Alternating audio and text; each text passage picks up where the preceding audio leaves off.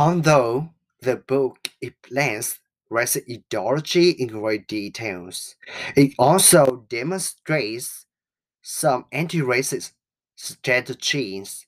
This story allows Black historical figures agency over their own destinies, no matter how oppressive and restrictive their circumstances were, and how limited their options were.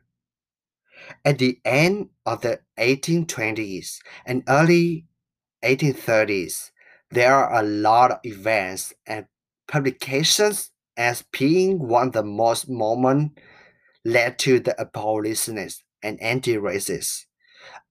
Abolitionist and anti-racist began to develop at the beginning of the 18th century in American colonies, and this trend had an attraction among religious groups, especially the Quaker. Jefferson, original draft of the Declaration, did recognize the issue of slavery.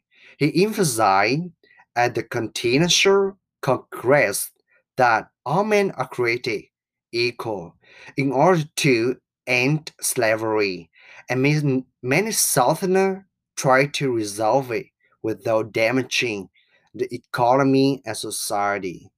And while the northern states deployed programs of gradual emancipation, when it comes to 1830, an institution has been between the free nation and slave at a clear dividing line.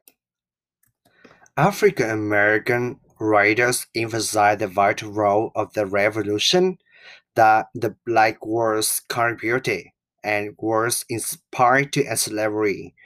During the early years of the 19th century, there are two important slave revolts in Virginia led by Gabriel and Nancy Proposer. In 1829, David Walker had published Appeal to the Colored Citizen of the World, and it created something different and against slavery. In his pamphlet, he shows and again the idea that black people were made to serve white people.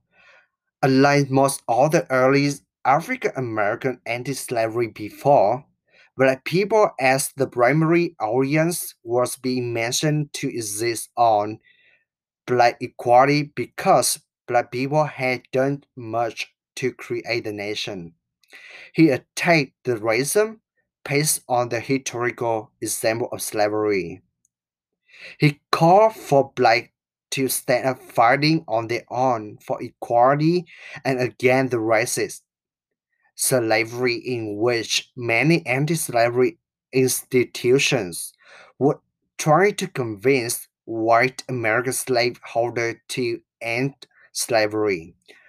And Walker predicted the role blacks had to take on finishing the institution, and he strongly recommended that they could be able to achieve their freedom through the fight as well. After the appeal appeared, the insurrection occurred at Southampton led by Nat Turner.